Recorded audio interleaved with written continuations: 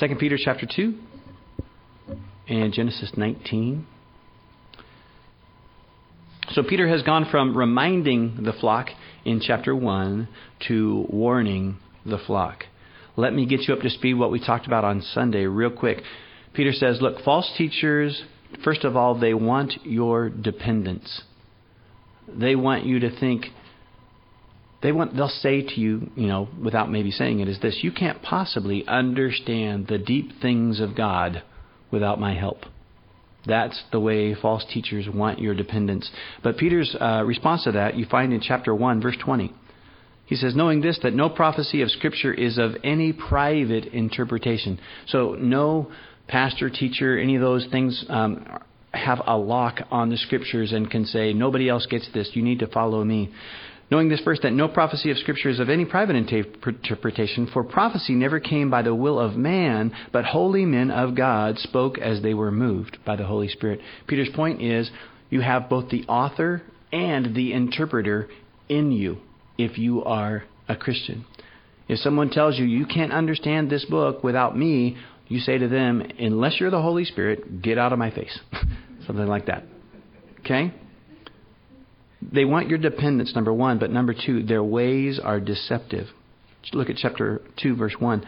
But there were also false prophets among the people, even as there will be false teachers among you, who will secretly bring in destructive heresies. And there's other words like that throughout this text. False, secret, deceptive, all of those things. Their ways are deceptive. They're never going to come out and tell you that they are a wolf in sheep's clothing. Then he says, they want your dependence, their ways are deceptive, and their words and their walk are destructive. It says at the end of that verse, who will secretly bring in destructive heresies, when even denying the Lord who bought them, and bring on themselves swift destruction. And many will follow their destructive ways, because of whom the way of truth will be blasphemed. By covetousness they will exploit you with deceptive words. So the reason that Peter is so passionate, and actually we're going to see willing to spend a whole chapter taking these guys on, taking them to task, is because he knows the carnage that they will leave in their wake. Right? False teachers always leave destroyed lives, destroyed marriages, whatever it might be. And then his last point on Sunday regarding false teachers was, not only do they want your dependence, are their ways deceptive, and their way and their walk are destructive, but lastly, their end is destruction. It says that at the end of verse 3. For a long time their judgment has not been idle, and their destruction does not slumber. And that's where we left off. Peter says right here, look, these guys wrongly assume, these false teachers, that God is asleep at the gavel.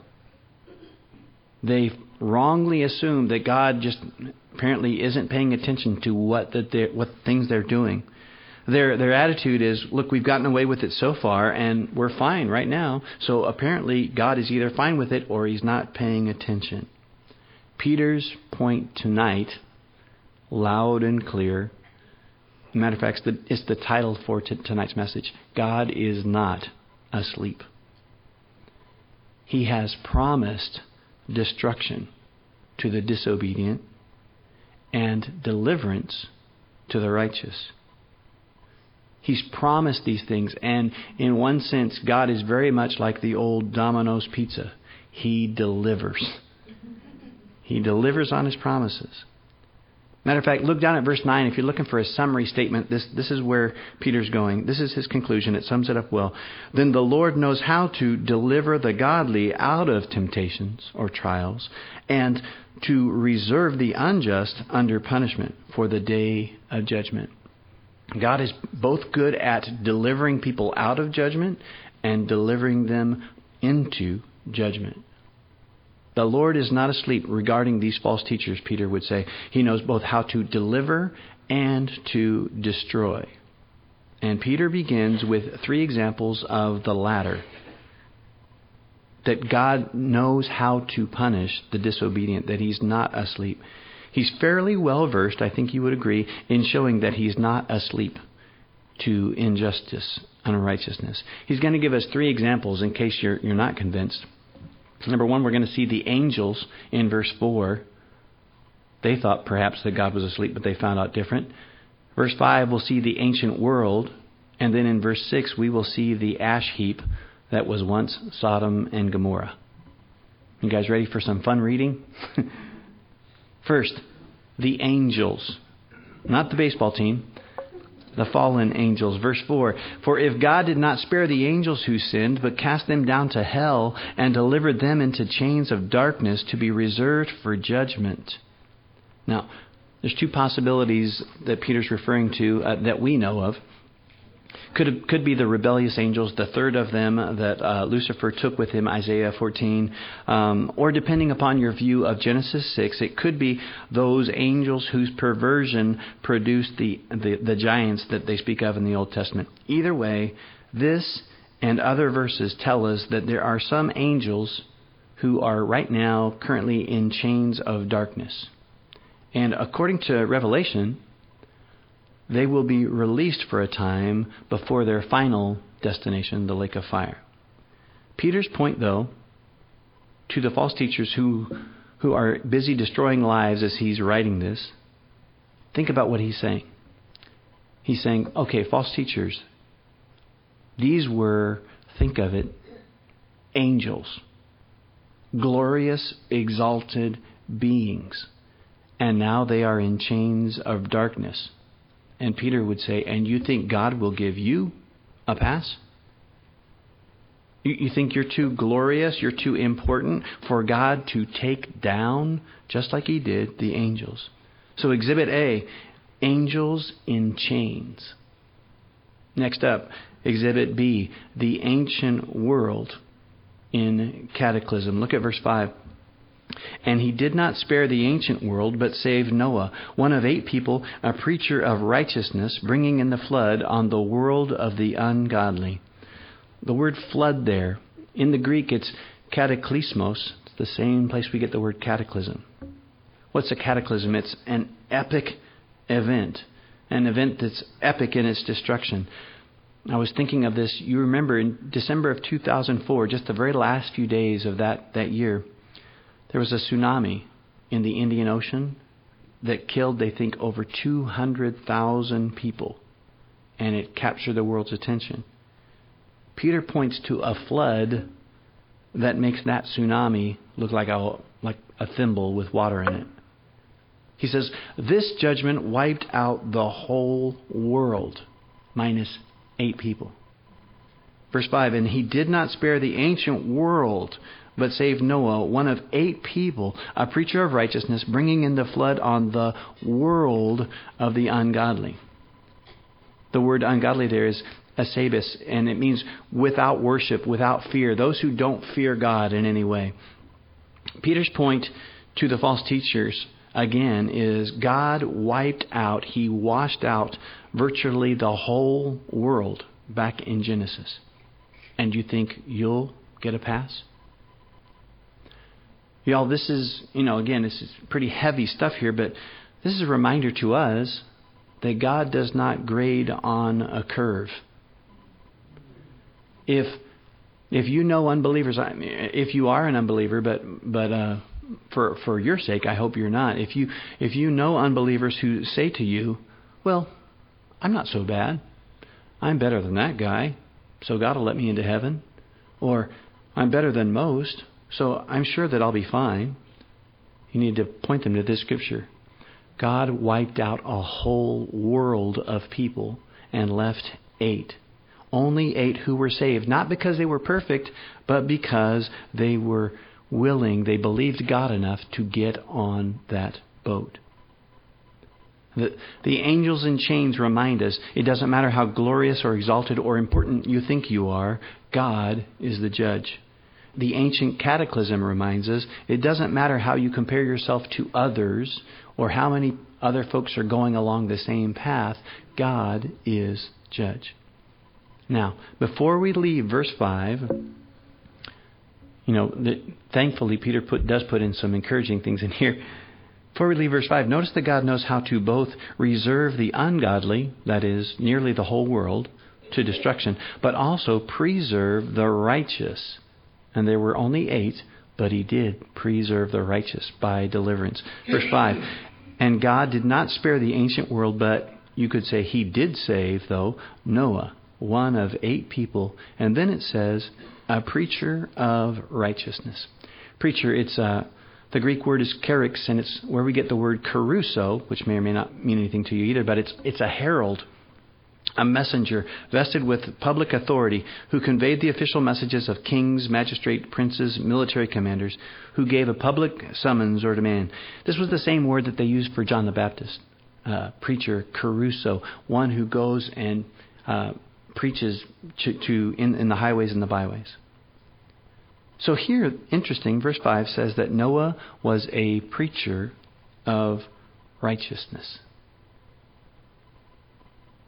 We don't have any record of Noah giving a sermon behind the pulpit, the church of the abundant waters. We don't hear him saying, now I'd like to have every head bowed, every eye closed. There's no record of him on a church platform. But don't you suppose that gargantuan boat he was building was saying something? Don't you think that was his platform? Noah had a pulpit, you could say, the size of a football field. My point, maybe you don't have the gift of gab. Maybe you're not able, at least you don't think so, to whip up a 3-point sermon. You can still be, according to this text, a preacher of righteousness. Matter of fact, let me make it more urgent. Not you can be, you must be. The world is heading for cataclysm. Heading to be completely washed out. Your pulpit, like Noah's, is how you prepare for Jesus' return. Even if you can't craft a speech, if you keep preparing for His return, you keep hammering away, as it were, preparing for that day when of your deliverance and their destruction. Some will take notice. You will be a preacher of righteousness. Okay, so Peter's point, look, God is not asleep at the gavel. He knows how to deliver the righteous and how to destroy the ungodly. So we've seen angels in chains. We've seen the ancients in cataclysm. A final example of the ability that God has to bring destruction is the ash heap that was once Sodom and Gomorrah. Verse 6 says, and turning the cities of Sodom and Gomorrah into ashes, condemned them to destruction. The word destruction there is catastrophe, same place we get catastrophe. Again, the same idea, complete and utter ruin. Turn with me to Genesis 19. Just want you to see this story. I'm going to read it. It's going to be quite a lengthy reading, but probably most of you know the story, but if you don't, you will by the time we're done here. And very little comments on my part. I think it's pretty self-explanatory. This is the day that complete and utter ruin came to Sodom and Gomorrah. Genesis 19, verse 1. Now the 2 angels came to Sodom in the evening, and Lot was sitting in the gate of Sodom. When Lot saw them, he rose to meet them, and he bowed himself with his face toward the ground. And he said, here now, my lords, please turn into your servant's house and spend the night and wash your feet, that then you may rise early and go on your way. And they said, no, but we will spend the night in the open square. But he insisted strongly, and we'll find out why. So they turned into him and entered his house. Then he made them a feast and baked unleavened bread, and they ate. Now, before they lay down, the men of the city, the men of Sodom, both old and young, all the people from every quarter surrounded the house. And they called to Lot and said to him, where are the men who came to you tonight? Bring them out to us that we may know them carnally. So Lot went out to them through the doorway, shut the door behind him, and said, please, my brethren, do not do so wickedly. See now, I have 2 daughters who have not known a man. Please let me bring them out to you, and you may do to them as you wish. Only do nothing to these men, since this is the reason they have come under the shadow of my roof." And they said, "Stand back." Then they said, this one, speaking of Lot, this one came in to stay here, and he keeps acting as a judge. Now we will deal worse with you than with them. So they pressed hard against the man Lot and came near to break down the door. But the men, that is the angels, reached out their hands and pulled Lot into the house with them and shut the door. And they struck the men who were at the doorway of the house with blindness, both small and great, so that they became weary trying to find the door. Then the men said to Lot, "Have you anyone else here? Son-in-law, your sons, your daughters, and whomever you have in this city, take them out of this place, for we will destroy this place, because the outcry against them has grown great before the face of the Lord, and the Lord has sent us to destroy it." So Lot went out and spoke to his sons-in-law who had married his daughters and said, "Get up, get out of this place, for the Lord will destroy this city." But to his sons-in-law he seemed to be joking. When the morning dawned, the angels urged Lot to hurry, saying, "Arise, take your wife and your 2 daughters who are here, lest you be consumed in the punishment of the city." And while he lingered, the men took hold of his hand, his wife's hand, and the hands of his 2 daughters, the Lord being merciful to him. And they brought him out and set him outside the city. So it came to pass, when they had brought them outside, that he said, "Escape for your life. Do not look behind you, nor stay anywhere in the plain. Escape to the mountains, lest you be destroyed." God knows how to deliver those out of destruction. Now look down at verse 23. "The sun had risen upon the earth when Lot entered Zoar. Then the Lord rained brimstone and fire on Sodom and Gomorrah from the Lord out of the heavens. So he overthrew those cities, all the plain, all the inhabitants of the cities, and what grew on the ground." Utter destruction. Everything completely annihilated. An ash heap. Verse 26, "But his wife looked back behind him, and she became a pillar of salt. And Abraham, Lot's uncle, went early in the morning to the place where he had stood before the Lord, by the way, making intercession for this town. Then Abraham looked toward Sodom and Gomorrah and toward all the land of the plain, and he saw, and behold, the smoke of the land, which went up like the smoke of a furnace." Back to our text, 2 Peter chapter 2. Peter, again, being very, very clear, I think, with these false teachers. Hello, you think God's asleep? Look what he did to Sodom and Gomorrah. God made it very clear that men lying with men was not only a sin against him, but a sin against nature. And yet, as angels walked into that community, they found a region so filled with sin that homosexual behavior was far from being shameful. It was beyond being accepted. The homosexual community was militantly aggressive and demanding. Peter says, I want you to look at that heap of ashes that was once a thriving region of commerce and of opportunity. He turned, verse 6, Peter says, he turned the cities of Sodom and Gomorrah into ashes, condemned them to destruction, making them an example, literally a warning sign to those who afterward would live ungodly. Interesting, the word afterward has as a part of it to be on the point of doing something or to intend to be just on the edge of doing something. So Peter says, look, that heap of ashes, that pillar of smoke, testifies to anyone who intends to live as though God's asleep, as though God didn't really mean what he said. We have angels in chains. And Peter says it doesn't matter how important, exalted you are. We have the ancients in cataclysm. Peter says it doesn't matter how many others are living ungodly lives alongside you. We have the ashes of catastrophe. And Peter says it doesn't matter how long wickedness has been tolerated or how far society has stooped. Peter's point, again, I don't know if you've gotten it yet, God is not asleep.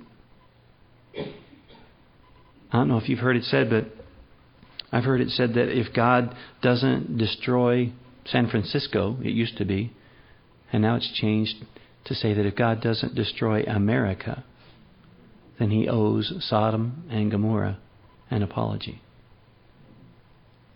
Verse 6. And turning the cities of Sodom and Gomorrah into ashes, condemned them to destruction, making them an example to those who afterward would live ungodly. Anyone who's on the edge of thinking and acting as though God doesn't exist or He's asleep, this is your sign. So Peter's message, God delivers on His promise to destroy the ungodly. But also, and again, I'm thankful that there's these rays of hope in this text, but also God delivers on His promise to deliver His people. And maybe you're thinking, well, yeah, Noah was pretty awesome. I'm not sure that I'm going to be as good as Noah. Well, read about Lot. You'll feel a little bit better. Verse 7. And delivered righteous Lot, who was oppressed by the filthy conduct of the wicked. Now watch. For that righteous man, dwelling among them, tormented his righteous soul from day to day by seeing and hearing their lawless deeds. Okay, are you like me? Tempted to rub your eyes and go, did I read that right? Lot, a righteous man? Is this the same guy that we just read about in Genesis 19? The same guy that we know chose the area that was near Sodom and Gomorrah because it was for material reasons, that he could prosper. That he never considered the impact that where he lived would have upon his family. More interested in growing his wealth than growing up his family. Is this the same Lot who had apparently assimilated enough into their godless culture that he has become a leader in their town, sitting at the gate? Is this the same Lot who says to these guys, hey, don't take these men, take my virgin daughters? Thanks, Dad. Love you too. Surely no one would mistake Lot as righteous. But look at it, verse 7 and 8. You guys read the word righteous for me. And delivered righteous Lot, who was oppressed by the filthy conduct of the wicked, for that righteous man, dwelling among them, tormented his righteous soul from day to day by seeing and hearing their lawless deeds. 3 times in 2 verses, Lot is called righteous. Now, either God is asleep to Lot's failures, or there's hope for us. This is an awesome thing. You notice this not just in Lot's life. You notice it as you go through the Old Testament and you see these guys. And the Bible is so faithful to show that these guys, they're warts and all. And then you come to the New Testament and it's like they're saints.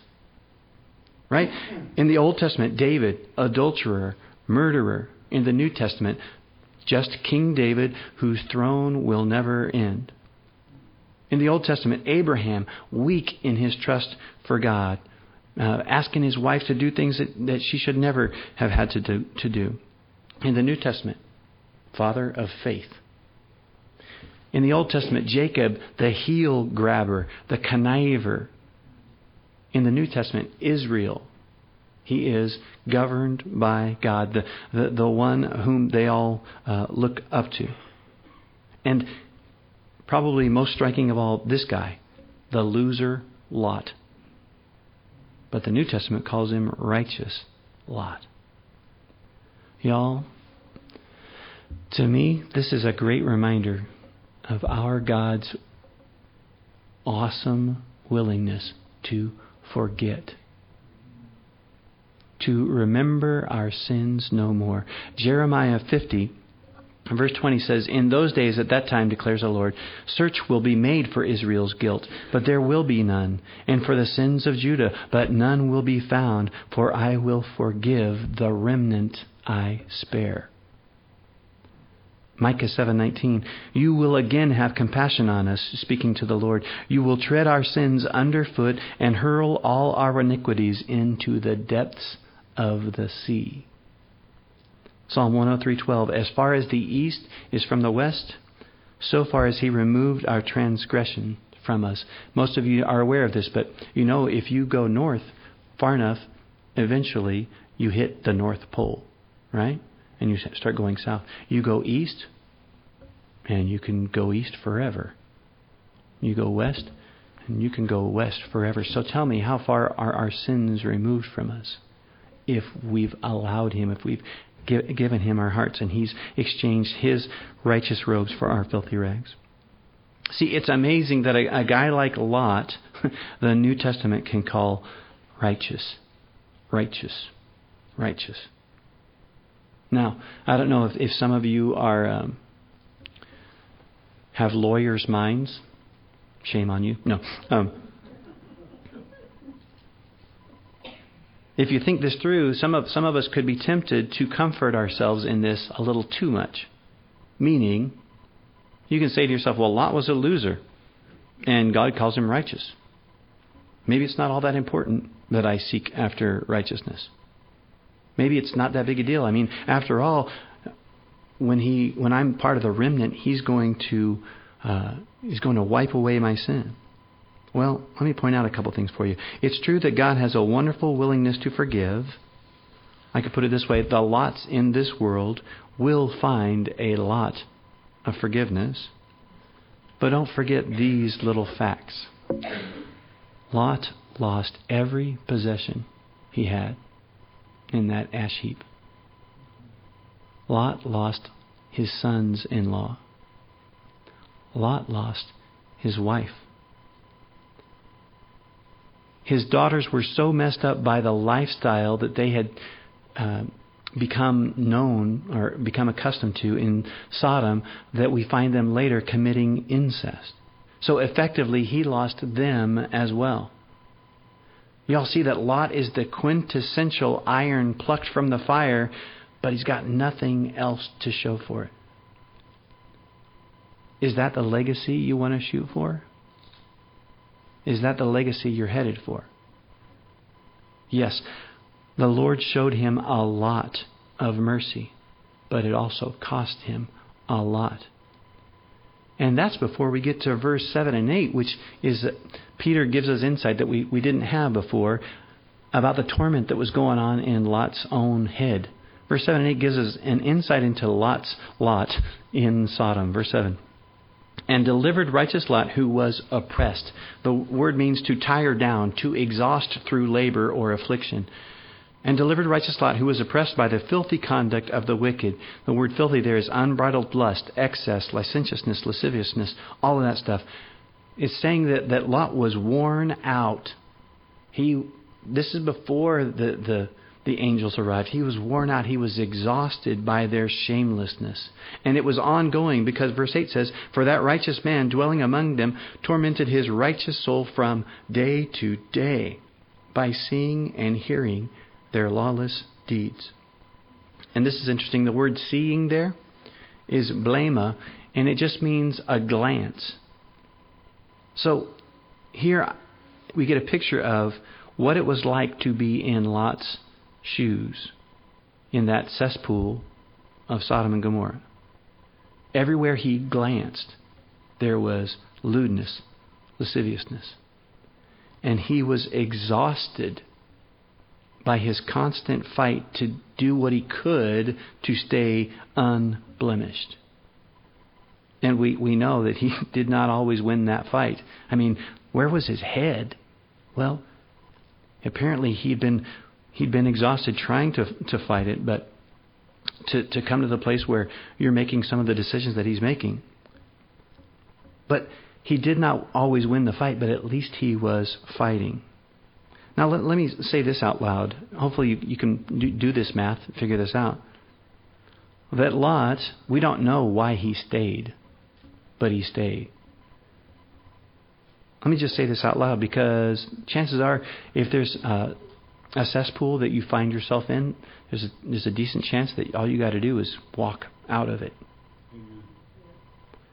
Let me put it that way. If there's a relationship or a habit or a place that you frequent that torments your soul, that wears you out when you try to resist it, how about this? You walk away. You get out. You close the door on that thing. You unplug it, whatever it is. Don't go near that thing that tempts your soul to the point of exhaustion when you when you get too near it. For whatever reason, though, Lot tormented his soul by staying there. But here's another point. At least he was fighting. He was in this cesspool, but he was fighting. It says, tormented his righteous soul from day to day by seeing and hearing their lawless deeds. Maybe that's you in this day and age. I think it's all of us, right? Doesn't it seem everywhere we glance, there's temptation, lewdness, excess, lawless deeds? Let me ask you another convicting question. Are you still fighting? Or have you just kind of, it's the way of the world. It's just going to keep getting worse, and so I'll just kind of coast. Don't let it be said better of Lot than of you. Because at least he was fighting. Sounded like he really made some stupid decisions about where to stay, but at least he was fighting. Matter of fact, looking back, that really is pretty much the only thing that Lot did right. He still fought to the point of exhaustion against adapting the lifestyle of the culture around him. And when the day of destruction came, and it did come, though it cost him a lot, God rescued him from that destruction. Verse 9, this is Peter's summary. Then the Lord knows how to deliver the godly out of temptations. And again, that word could also mean trials. Deliver the godly out of temptations and to reserve the unjust under punishment for the day of judgment. Peter's summary statement. God is not asleep at the gavel. He knows how to deliver His own, and He knows how to destroy the ungodly. Now this is, I'll just take a little side trip here real quick. It's a good place for it. It's not necessarily part of the context, but I think you'll agree. This happens to be one of the reasons, by the way, that Calvary Chapels are pre-tribulationists. And that is that God has a great record, and Peter points it out here, has a great record that He does not punish the righteous with the wicked. He doesn't punish the righteous with the wicked. Now, again, if Jesus says, in this world you will have tribulation. Okay, so there's tribulation that comes from just being in this messed up world. But when the great tribulation, which only comes from the hand of God, when that comes, God has this amazing ability to take, even if it's just 8 of them or 6 of them, to take a remnant, to take the ones that are His own and not punish them, though the rest will suffer the consequences. God has this great record of not punishing the righteous with the wicked. Noah, Lot, right? Noah in the ark was not punished, right? With the wicked. Lot, as messed up as he was delivered from that destruction. But there's other examples. Think about the children of Israel. All of the plagues that went down. If you read through the book of Exodus and you see, like, it's raining hail that's killing people everywhere except in little Goshen, where all of the Israelites are. God has the ability to deliver His folks and still destroy those who are ungodly, unreverent, completely not acknowledging that He even exists. So there's Noah as an example. There's Lot as an example. There's the children of Israel versus Egypt as an example. And I believe, and I think the Bible teaches, that alongside all of those will one day be the best example of all, the rapture. That is before the Great Tribulation, where God Himself unleashes His wrath. He will take His own out. Awesome. Verse 9. Then the Lord knows how to deliver the godly out of temptations and to reserve the unjust under punishment for the day of judgment. God is not asleep at the gavel. He still knows how to deliver the godly, like Noah, and even like questionable Lot. He knows how to deliver His own. And He still knows how to reserve the unjust under punishment, like the angels that are in chains, like the ancients that saw the cataclysm of the flood, and like the ash heap of catastrophe that was once Sodom and Gomorrah. Think about this as we close. The only difference between the 8 people on the ark and the rest of the perishing world was that they believed God enough to get on the boat. It's the only difference. Even less of a difference, I think, between Lot and the rest of Sodom and Gomorrah. Lot was definitely dangerously close to the way that they were thinking, right? The only difference between him and them was that he believed God enough that God came and actually pulled him by his hands. He kind of didn't even want to go. See, God knows how to deliver the godly and to punish the unjust. Which group are you in? I pray that it is the former. Maybe tonight, one application is to pray for all of those folks that you know that are outside the ark.